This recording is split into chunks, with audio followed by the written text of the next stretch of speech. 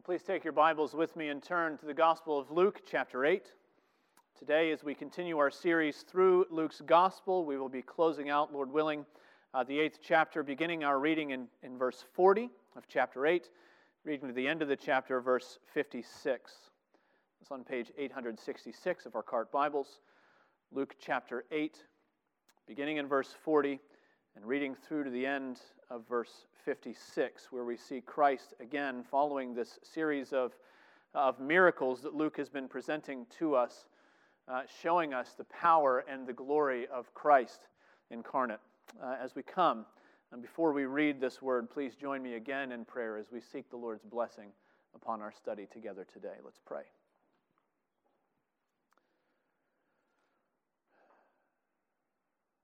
O Lord, long ago you sent a prophet to speak and told him that people would not hear and they would not see, lest they should turn and be saved.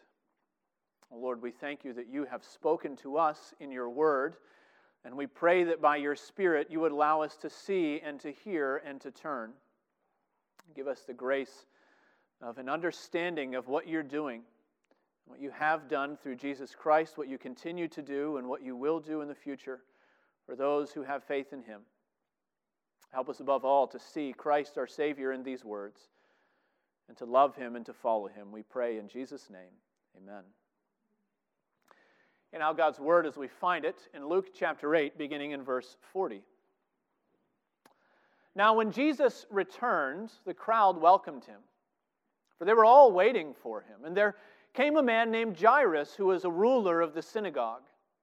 And falling at Jesus' feet, he implored him to come to his house, for he had an only daughter about 12 years of age, and she was dying. As Jesus went, the people pressed around him, and there was a woman who had had a discharge of blood for 12 years, and though she had spent all her living on physicians, she could not be healed by anyone. She came up behind him and touched the fringe of his garment, and immediately her discharge of blood ceased. And Jesus said, "Who was it that touched me?" When all denied it, Peter said, "Master, the crowd surround you and are pressing in on you." But Jesus said, "Someone touched me, for I perceive that power has gone out from me." When the woman saw that she was not hidden, she came trembling. And falling down before him, she declared in the presence of all the people why she had touched him, and how she had been immediately healed. And he said to her, "Daughter, your faith has made you well. Go in peace." And while he was still speaking, someone from the ruler's house came and said, "Your daughter is dead. Do not trouble the teacher anymore." But Jesus, on hearing this, answered him, "Do not fear, only believe, and she will be well." When he came to the house, he allowed no one to enter with him except Peter and John and James, and the father and mother of the child. And all were weeping and mourning for her. But he said, "Do not weep, for she is not dead, but sleeping." And they laughed at him, knowing that she was dead. But taking her by the hand, he called, saying, "Child, arise." And her spirit returned, and she got up at once. And he directed that something should be given her to eat. And her parents were amazed, but he charged them to tell no one what had happened. As far as the reading of God's holy and inerrant word, may he add a blessing as we study it together today. I wonder if you have ever considered just how hard it is to accept the picture of Jesus that the Gospels give to us. I mean, when you read stories like this, when you read stories of Jesus healing this hemorrhaging woman and raising this girl from the dead, I wonder if you stop and consider just how difficult it is for the average American to believe that these things actually happened the way that they're told to us. In 1935, J. Gresham Machen said, "If the Gospels contained no miracles, they would be easier to believe than they are now.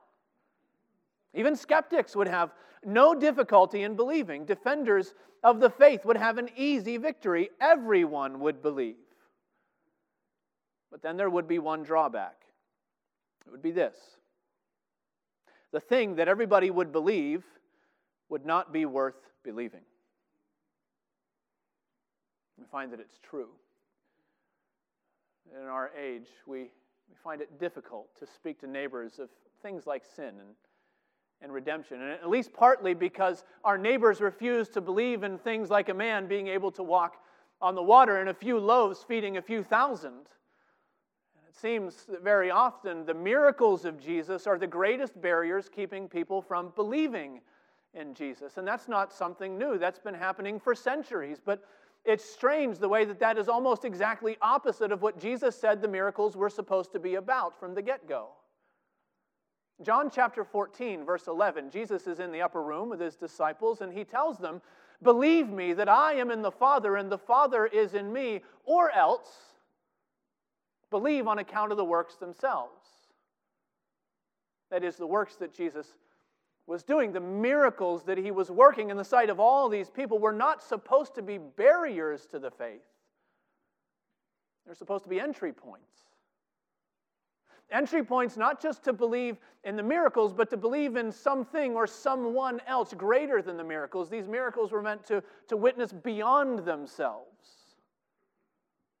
And so the stilling of the storm is about more than saving a few sailors, and feeding the multitudes is about more than filling bellies, and healing a woman and raising a girl is about more than health and wholeness.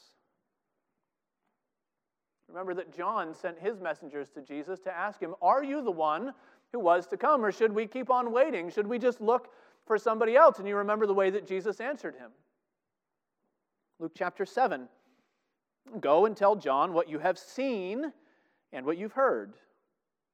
The blind receive their sight, the lame walk, the lepers are cleansed, the deaf hear, the dead are raised up, the poor have good news preached to them."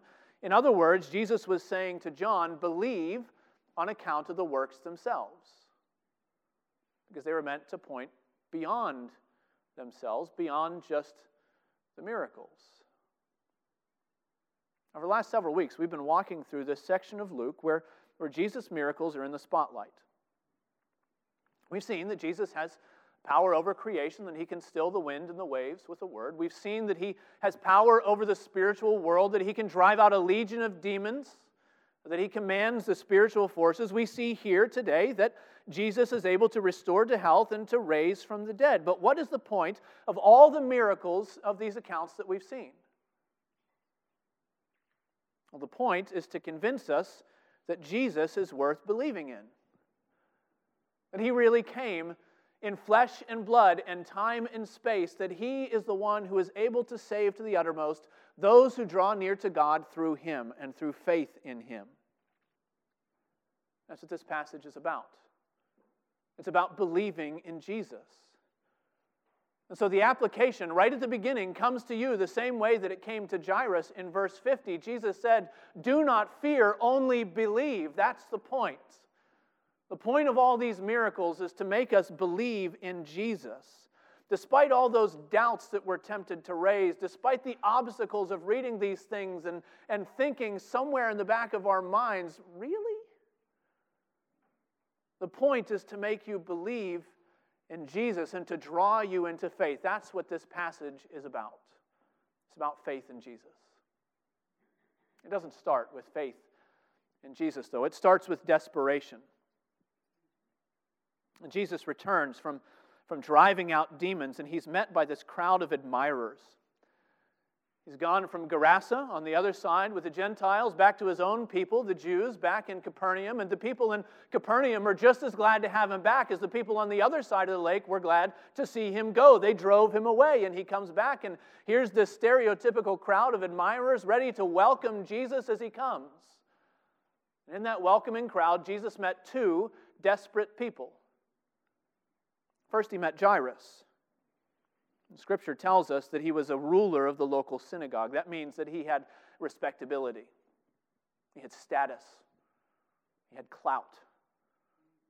He wasn't a priest. He wasn't the one who would do the teaching and the preaching, but as a ruler of the synagogue, he was something like an elder of a church and a town selectman all rolled together into one. He was in charge of arranging the services week to week. He was the one who would decide when the visiting rabbis would come, who would speak. And because almost every facet of Jewish life passed through the synagogue at some level, Jairus was a man who had access and influence in the entire community. He was a man who was respected. He was a man of position and authority. And quite frankly, respectability and authority don't matter much when your child is sick. Those things don't matter when you don't know what to do and the doctors don't know what to do and you can only sit there and count the breaths and wonder which one might be the last. And Jairus was desperate because his daughter was sick, on the point of death, we're told. And she was the only child in the family, the only begotten, monogenes, same word that's applied to Jesus elsewhere, the only begotten in the family, the only daughter, just 12 years old. She was on the cusp in Jewish society of adulthood.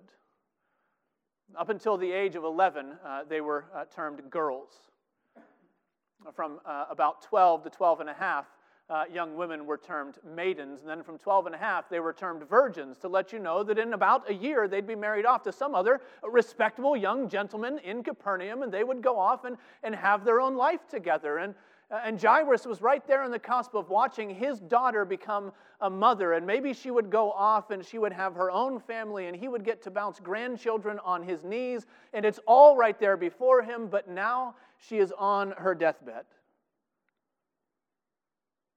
His daughter was dying, and Jairus was desperate, and so he came, we're told, and fell at Jesus' feet. This respectable man fell at Jesus' feet and implored him to come to his house. No, Jesus went, of course. It's typical, isn't it? Jesus went, and as he went, he met another desperate person. Verse 43 tells us there was a woman who had a discharge of blood for 12 years. Now consider this woman. Her experience of life and of community could not possibly have been more different than Jairus' experience of life and community in Jewish world. She was suffering from a distinctly feminine problem. She had probably a uterine discharge that simply would not stop. For 12 years she was bleeding. This is not a normal thing, and she is sick. And because of her sickness, she's also an outcast. Leviticus 15 tells us she is ceremonially unclean all the days of her bleeding for 12 years. That meant that anyone or anything she touched would also become unclean. In fact, anyone who touched anything that she had touched would become unclean. She was a pariah. Persona non grata. She had nothing to do with society. And so while Jairus was setting up the services in the synagogue, she couldn't even enter. She was cut off from worship. She was cut off from society. She was cut off from human contact of any kind. The rabbis taught that the husband of such a woman at this time was liable to sue out and seek a divorce, and that would be okay, and they would grant one, they would say. That's not the kind of woman that a man should have for a wife. And so we don't know if she was married or had ever been married, but we do know that there's nobody advocating for her here in this passage. There's nobody on her behalf coming and falling at Jesus' feet and imploring Jesus, please come to my house and heal my friend, heal my wife, heal my sister. Nobody advocating for her. She is all alone. And she's sick, and she's unclean, and she's also destitute. We're told that she had spent all of her living on physicians. And still she couldn't be healed by anybody. She only got worse, Mark tells us. She had suffered much at the hand of many physicians and did not improve, but rather got worse. That's the way Mark puts it. And she was a desperate woman. And in their desperation, both of these people came to Jesus. They'd heard about him. Certainly Jairus had heard about him. He had been preaching, I'm sure, in the synagogue, and Jairus had been there when he saw Jesus preaching and heard Jesus preaching. We don't know what else they had heard about Jesus. We don't know what they knew about him or how much of his reputation preceded him, but they had heard at least that Jesus was the kind of person that could do what nobody else could do. He's the kind of person that can help you when you're in a desperate situation, when nobody else can give you any help. Jesus might be able to do something. Who knows what they believed about Jesus? Who knows what they believed about the Messiah? Who knows whether they were devout Jews or whether they were compromisers? And maybe those things didn't even matter much at that time. because they were desperate. But in their desperation, they began to connect their need with what they had heard about Jesus' ability. That's the beginning of faith.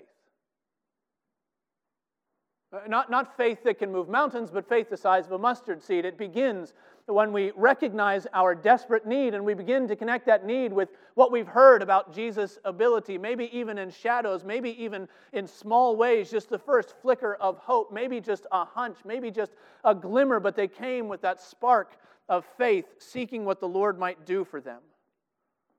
And they came as desperate people. Kent Hughes says that desperation is often the prelude to grace. I find that to be true. That often the Lord uses our desperation to draw us to Jesus, that He uses desperate times to draw people to Jesus who would never come to Him otherwise. Later in Luke's Gospel, Jesus said, chapter 18, verse 25, "It's easier for a camel to go through the eye of a needle than it is for a rich person to enter the kingdom of God." Now, He didn't say that because riches are incompatible with religion. He said that because riches tend to have a kind of numbing effect. Riches and status and opportunity and success and all these things that anesthetize us to our human condition, that temporarily make us forget our mortality. And when we have no idea how desperate things can become, we often feel no need for Jesus. But then that sickness falls that no one can heal. Then that relationship ends that, quite frankly, if you could go back in time, you would give up all the promotions you were seeking, all the accolades that you got while you were avoiding that relationship. You'd give them all up just to have it back, and things get desperate, and finally you realize your need. Maybe at some point you make a mistake that unravels in your hands, and try as you might, you cannot put your life back together again. And under the microscope of desperation, suddenly you begin to reevaluate everything. Not just that individual situation, but everything. What is life? What are you doing here? What's it all about? What is good? What lasts? What should you follow? What should you seek? You reevaluate everything under desperation. And maybe it's just a hunch. Maybe it's a spark of hope, but you've heard that Jesus has the answer to those questions. You've heard that Jesus is the answer to those questions. And Christians can get desperate too, folks. Sometimes it has to do with our complacency. Sometimes, like Peter, we take our eyes off Christ and pay attention to what's going on around us. Sometimes it just happens. Sometimes situations just come upon us that remind us, like the disciples in the boat with Jesus a few passages earlier, that our security is really not in our hands, even though we may think that it is. And Christians can get desperate too. And we realize our problems are more than we can handle with hard work and good hygiene. Why did the Gentiles drive Jesus away on the other side of the lake? Why did they tell him to leave, to get as far away as he could possibly get from them and as far away as they could possibly get from him? Why did they drive him away? Instead of saying, "Oh, please stay with us," like the man who had been delivered said. Why was it that when Jesus came back across the other side to Capernaum, where people knew him, they welcomed him instead of worshiping him? They were excited. Here's the one who does many wonderful things, and he's come, and he'll be here. And they were happy. Why are there so many? Why are there so many, even in the church, who are content to keep the gospel at a safe arm's distance, rather than to admit their need and their inability to stand on the last day before the judgment seat of God, before a God who is utterly holy, holy, holy? Why are there so many who say, no, I've heard it, but that's not for me yet? Well, maybe they do that because they haven't tasted desperation yet. Maybe you haven't either. But you will. What a blessing that in many of those times, praise the Lord, God uses desperation to draw people to Jesus who would not otherwise come. It's a blessed thing because when desperate people come to Jesus in faith, what they find is salvation. Find salvation in Jesus. That's actually the buzzword. It's hidden here in this passage, but we'll see it in just a moment. We understand that when desperate people come to Jesus in faith, they find salvation. We see this working in the miracles that are before us. For one, we find that Jesus has the power to heal the sick. Verse 44, this is really what we've come to expect of Jesus by this time. We've waded through 8 chapters of Luke already. This is what we know of him. This is what we come to expect, that Jesus goes and he does many wonderful things and he delivers many people from their ailments and he helps them. It's why the crowds came to him on the shore. That's why Jairus sought out this man and came and went to him when his daughter was dying. It's why this unclean woman snuck through the crowd to get close to Jesus, because verse 44 tells us that as she touched even the fringe, that's probably the tassel, that blue cord that all Jews were commanded to tie onto their garment as a reminder of the Lord and of His commandments for their lives, to walk in faithfulness with the Lord. As she came and she touched even the tassel on Jesus' garment, we're told that immediately her discharge of blood ceased. Immediately. Don't miss that word. Immediately. 12 years she had been dealing with this. Every single day she had been dealing with this. She spent 12 years visiting every doctor and every rabbi she could find. She paid every doctor's bill she could until she couldn't pay them anymore and until nobody would see her anymore. And today we've got all sorts of options. We've got specialists in every biological category that you can imagine. And if those can't help you, maybe you can go and see your acupuncturist, or maybe you can go and see your aromatherapist, or maybe your psychotherapist, or maybe your massage therapist. Whoever it is, you can fill your days with all sorts of remedies. You can do this exercise, you can take this pill, you can do all of these things, and it's all promised to us, and you go maybe from one to another seeking a cure. She had done this. She had done it all. She had tried everything she could find, alternative medicine in all of its quackery. And if you read some of the proposed cures for what this woman was dealing with in the first century, they are ridiculous. Take a pint of onions and boil them in wine and have the woman drink the wine and then hold the cup in her right hand and have someone say to her, "Arise from your flux." And if that doesn't work, you take her and you put her at a place where 2 roads separate, and you have her hold that cup of wine in her right hand and have somebody that she knows come up behind her and frighten her and say, "Arise from your flux." This is legitimately what the Talmud said to do for a woman who had an hemorrhage that could not stop. She had tried it all. 12 years and she couldn't be healed. She had suffered much, Mark tells us, at the hands of the physicians, and did not get any better, but only got worse, and one touch of the fringe of Jesus' garment, and she is immediately healed. Because Jesus has the power to heal the sick. By this time, this is what we've come to expect from Jesus, isn't it? We do not expect verse 45. Jesus said, "Who was it that touched me?" We don't expect that. Truth be told, if the point of this passage were just to show us one more time that Jesus has the power to heal, we don't even need that. I'm not trying to excise Scripture and get away with doing away with some of this. I'm not pulling a Thomas Jefferson on this passage, but let's think about it. If all this is trying to tell us is that Jesus knows how to heal and He has the power to heal those who are sick, we can jump from verse 44 to verse 49 and never miss a beat. She came, she touched, she healed, He kept going. That's all we need to hear, but that's not the point. Jesus stopped. He stopped the crowd. He stopped the procession following Him on the way to Jairus' house. He took time to single out this woman who thought she could come and receive a healing and slink away into obscurity.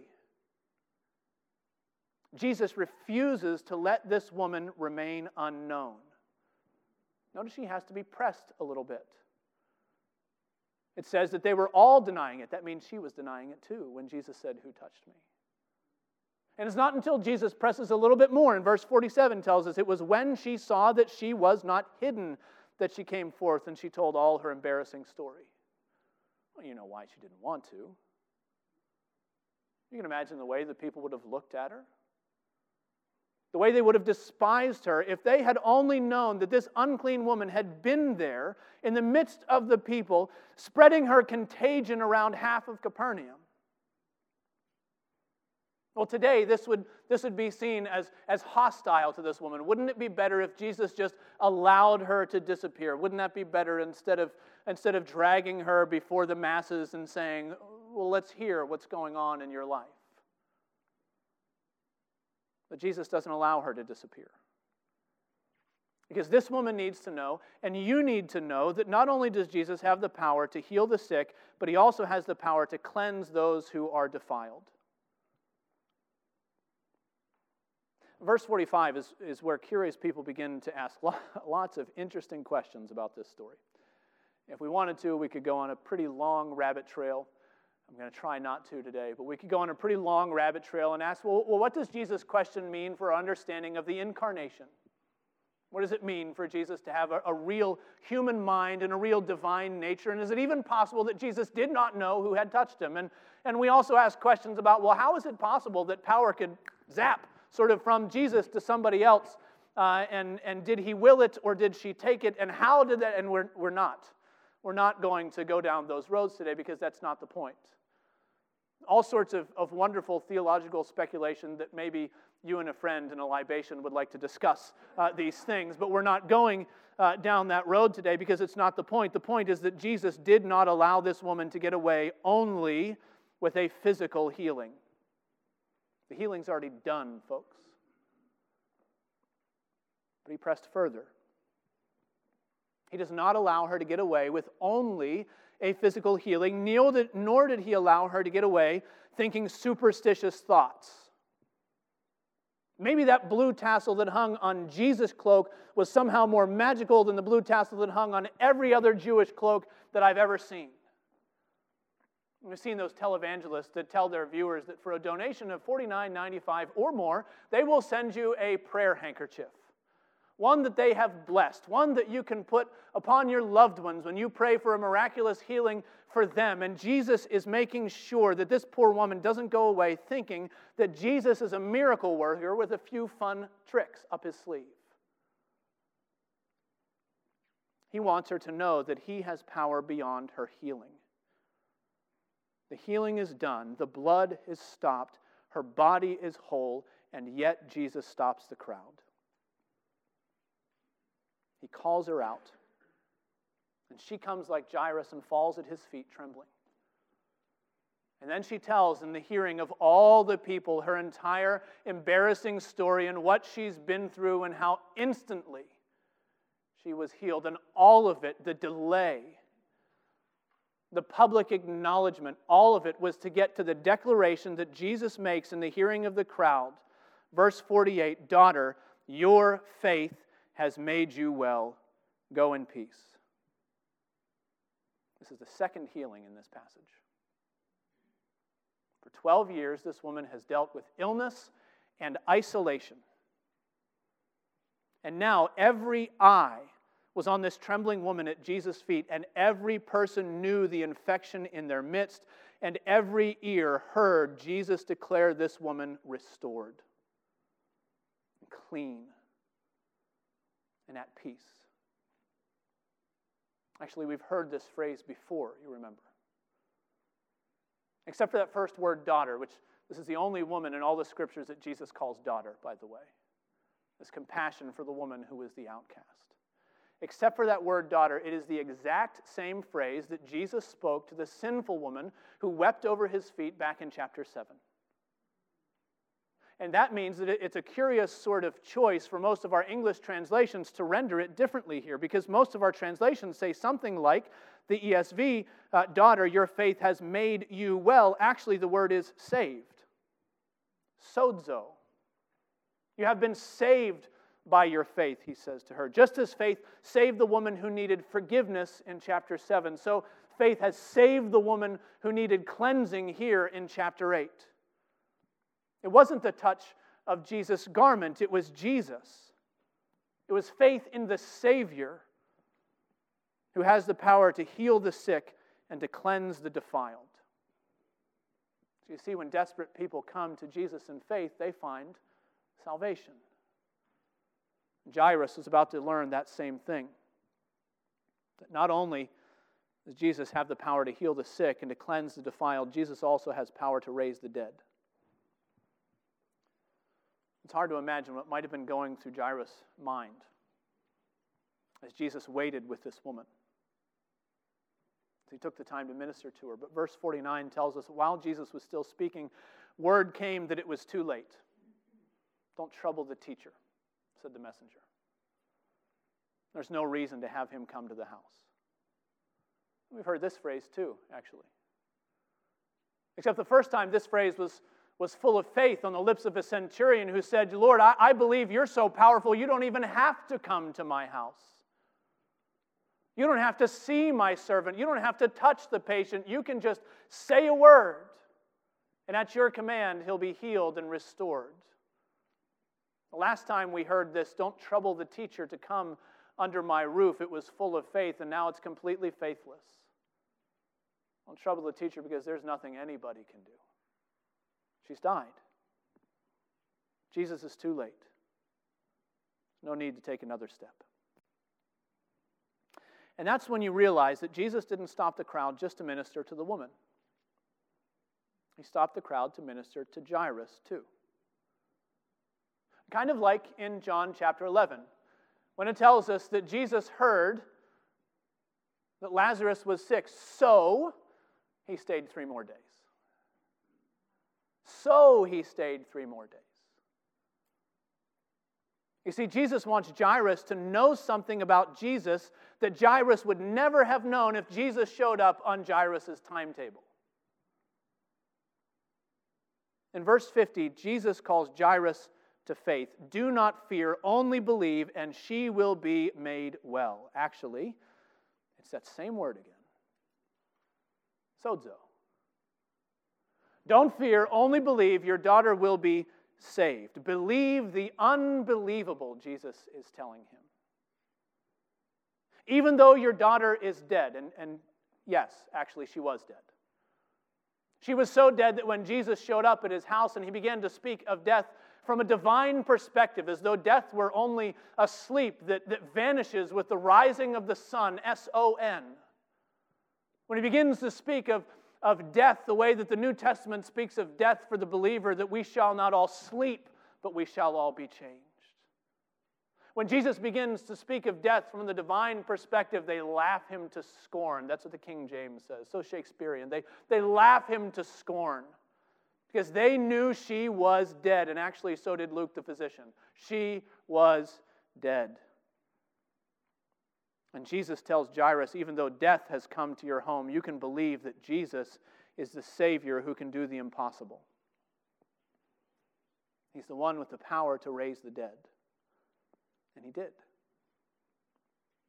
He did it quietly. He did it secretly. He took the scoffers and he put them out, and he did it probably as gently as Jairus himself would have raised his daughter from sleep time after time for 12 years. He took her by the hand and he said, "My child, arise, get up." And just as quickly as the woman had been healed, so the text tells us that her spirit returned. Returned from where? Returned from whom? Returned from the one who had given it in the first place, the one who was keeping it and holding it while her body grew cold and gray. It returned. Her spirit returned, and she got up. And Jairus and his wife learned that Jesus has the power to raise the dead. They learned that when desperate people come to Jesus in faith, they find salvation. And the point of all these miracles is to teach you the same lesson. I think that's why Jesus used that weighty word, saved. Why didn't he use a different word? The entire human lexicon was at his disposal. The maker of heaven and earth could have said anything. He could have used much more precise language to speak exactly to their immediate circumstances. Jairus, do not fear, but believe, and your daughter will be resuscitated, revitalized. Daughter, your faith has alleviated your symptoms. That's not what he says. He uses a word that speaks beyond the immediate condition of those desperate people. because he was using a word that speaks to the need of every desperate person living in a world that sometimes reminds us just how desperate things can get. He spoke a word that holds out promise, even if your daughter isn't dying, even if your whole life doesn't hinge on finding a cure for the illness that has gripped you for more than a decade. Jesus was speaking a word that speaks to fundamental, universal human need. He was speaking of salvation through faith.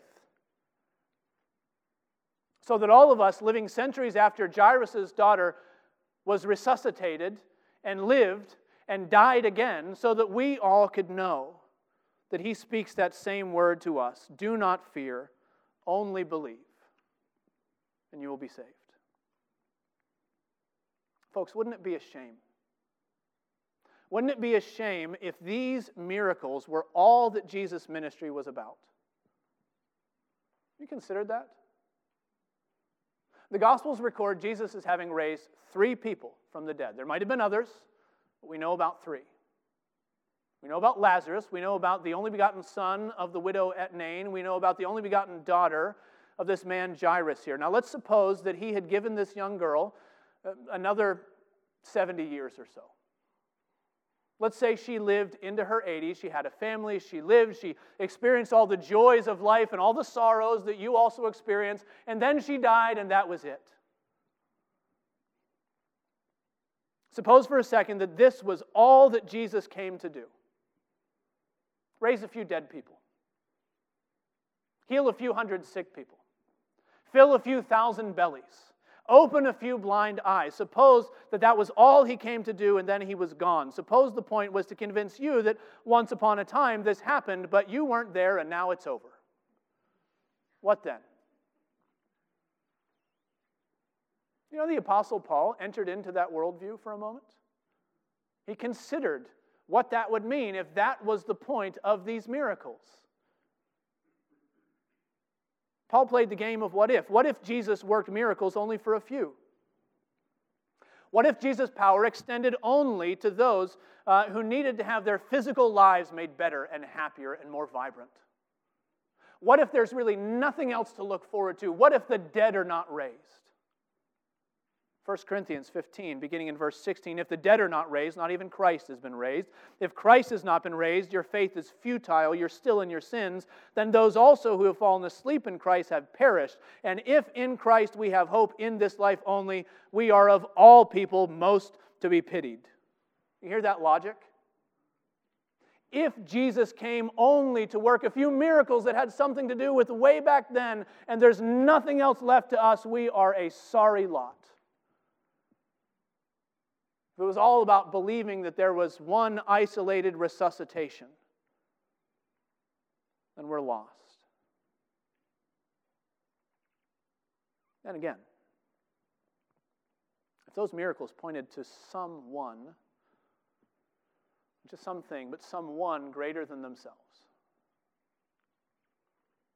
if those miracles were meant to show us who Jesus is and what he had come to do, if these miracles present to us the Christ who was God incarnate, come to work salvation for all those who trust in him, if these miracles point to us the one who came to work full and free salvation from all our sin and release from eternal death,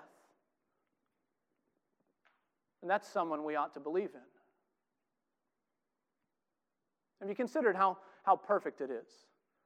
This trio of miracles. If we understand this as 3 miracles that Jesus was working very intentionally in this passage, have you considered the perfect way that this trio of miracles shows us really what Jesus had come to do, beyond just the healing of this woman and this girl?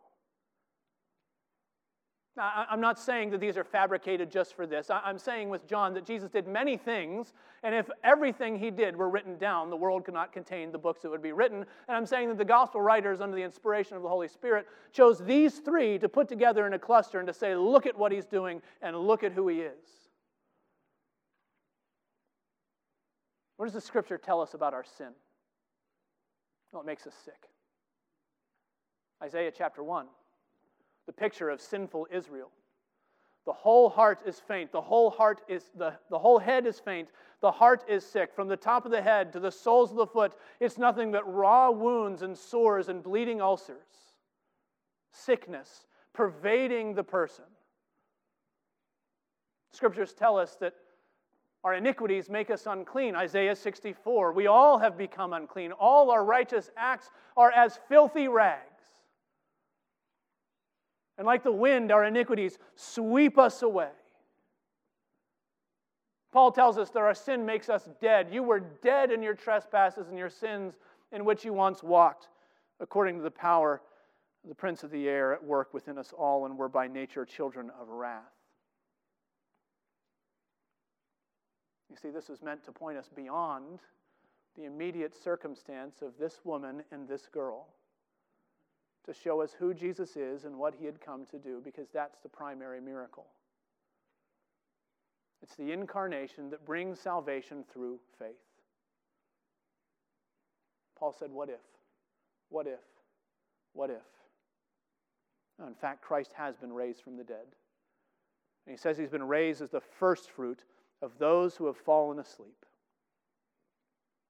There's promise in that. There's a promise that the Christ who came and raised the only daughter of a desperate man has himself been resurrected and gives a promise to all those who trust in him. Full salvation. Not temporary salvation. Not resuscitation. Freedom and forgiveness and life in Christ. And now he sends his children into the world where people scoff just like they did beside the bed of that girl. Where people laughed at Jesus and said, "You're crazy. You don't know what you're talking about. That can't happen." And they laughed at him and they scoffed him to scorn, and they'll do the same to you. And they'll tell you that, you know what, your faith really is better off without all those miracle stories. It'd be much easier to believe, wouldn't it? Then it would look like all the other religions in the world where we're just teaching good behavior.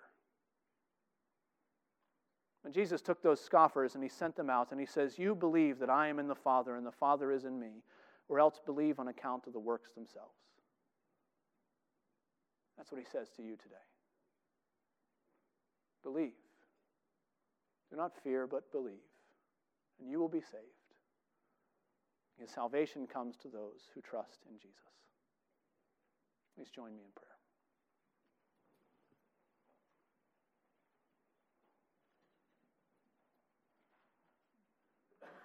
Oh Lord our God, we thank you that it's true. We thank you that you're the one who came, was incarnate, born of the Virgin, born under the law to save those under the law. We thank you that you gave yourself and that laid over your life and no one took it from you. We thank you, O Lord, that you have proven your love for us and that you have given up your Son for us. O Lord, help us to believe. Help us to trust. Help us to walk with you all the days of our lives until we see you again and we are with you as you are. We pray in Jesus' name. Amen.